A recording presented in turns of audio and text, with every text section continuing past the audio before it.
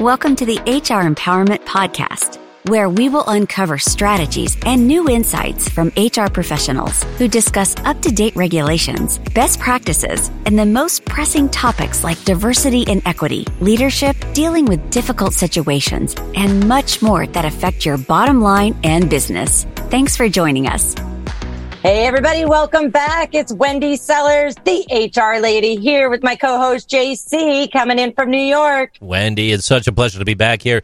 Is such a misnomer to say I'm from New York because, I mean, I am from New York, the state, but I can see Canada from my porch. I feel like Sarah Palin in a way. We won't go there.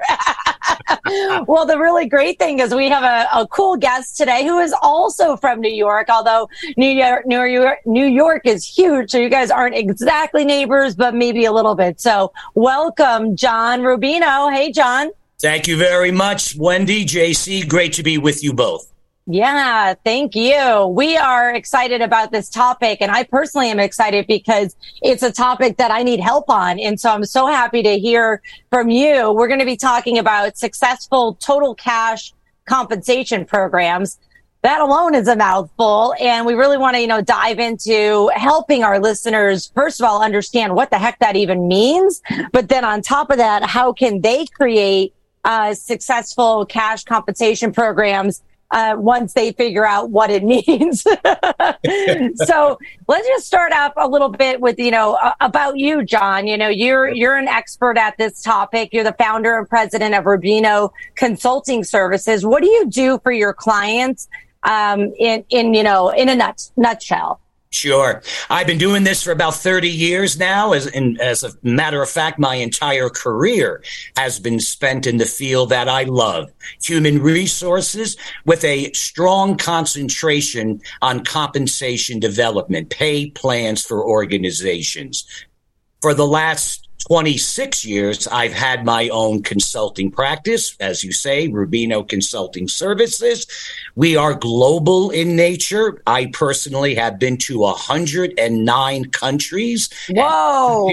Yes, I get tired just thinking about it, Wendy. So I do this work all around the world.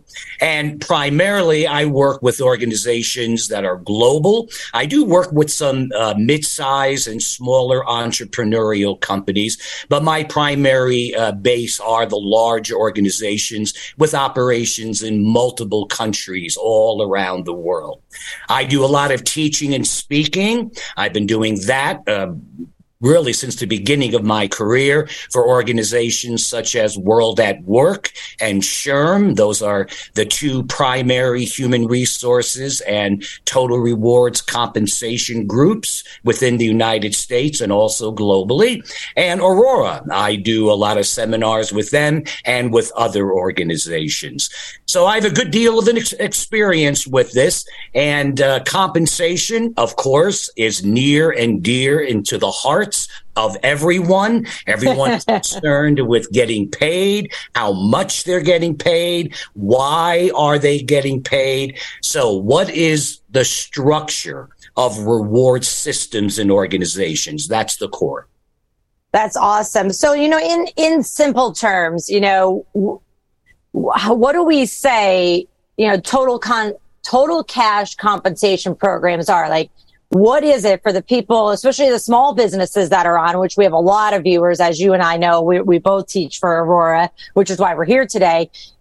I even get confused when it's total cash compensation. You're Yes. thinking what's going into my bank account, but that's not really what it all is. So give us like a high level view of what the heck TCC really means. Sure. When we talk about total cash compensation, there are two main components: base pay or fixed pay, depending on what country you're operating in addition to variable compensation.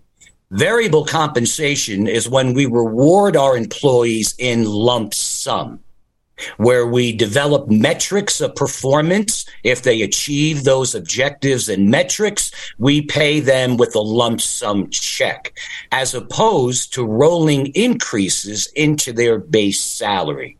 Now, of course, all employees have a base salary that they operate under in all organizations. We work in determining what would be the rational and competitive rate to pay jobs. And there are a number of methodologies we go through to determine what would be the appropriate, quote unquote, pay rate in base pay. Then for those organizations, and not all organizations have variable compensation, but all empirical studies are showing that every year, more and more companies are adding variability into the compensation package for their employees. In fact, that is the global trend. And we can make the statement that in rewarding employees in lump sum, as opposed to rolling increases in base salary, is in fact more motivational to the employee. Think about it. If I give you a 3% increase in your base salary, that is spread out over 26 pay periods throughout the year, and taxes are taken out. So the thinking is, do you even see that money? Is there a relationship to what you actually add in value to the company and the cash reward you get? However, if I give you a check for $5,000, I got your attention. Yes, please. So if you achieve absolutely. You achieve your goals, your objectives at the end of the year. Here's a check for $5,000. Now, of course, taxes are always taken out. The government must be fed, but you're still left with a chunk of money that you can see.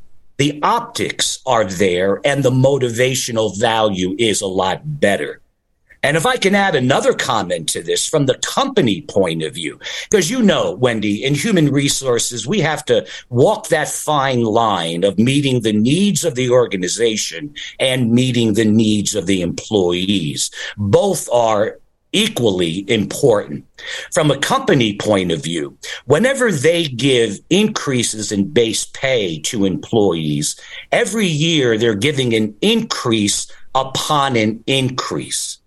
That compounding effect adds to the fixed expenses of all companies.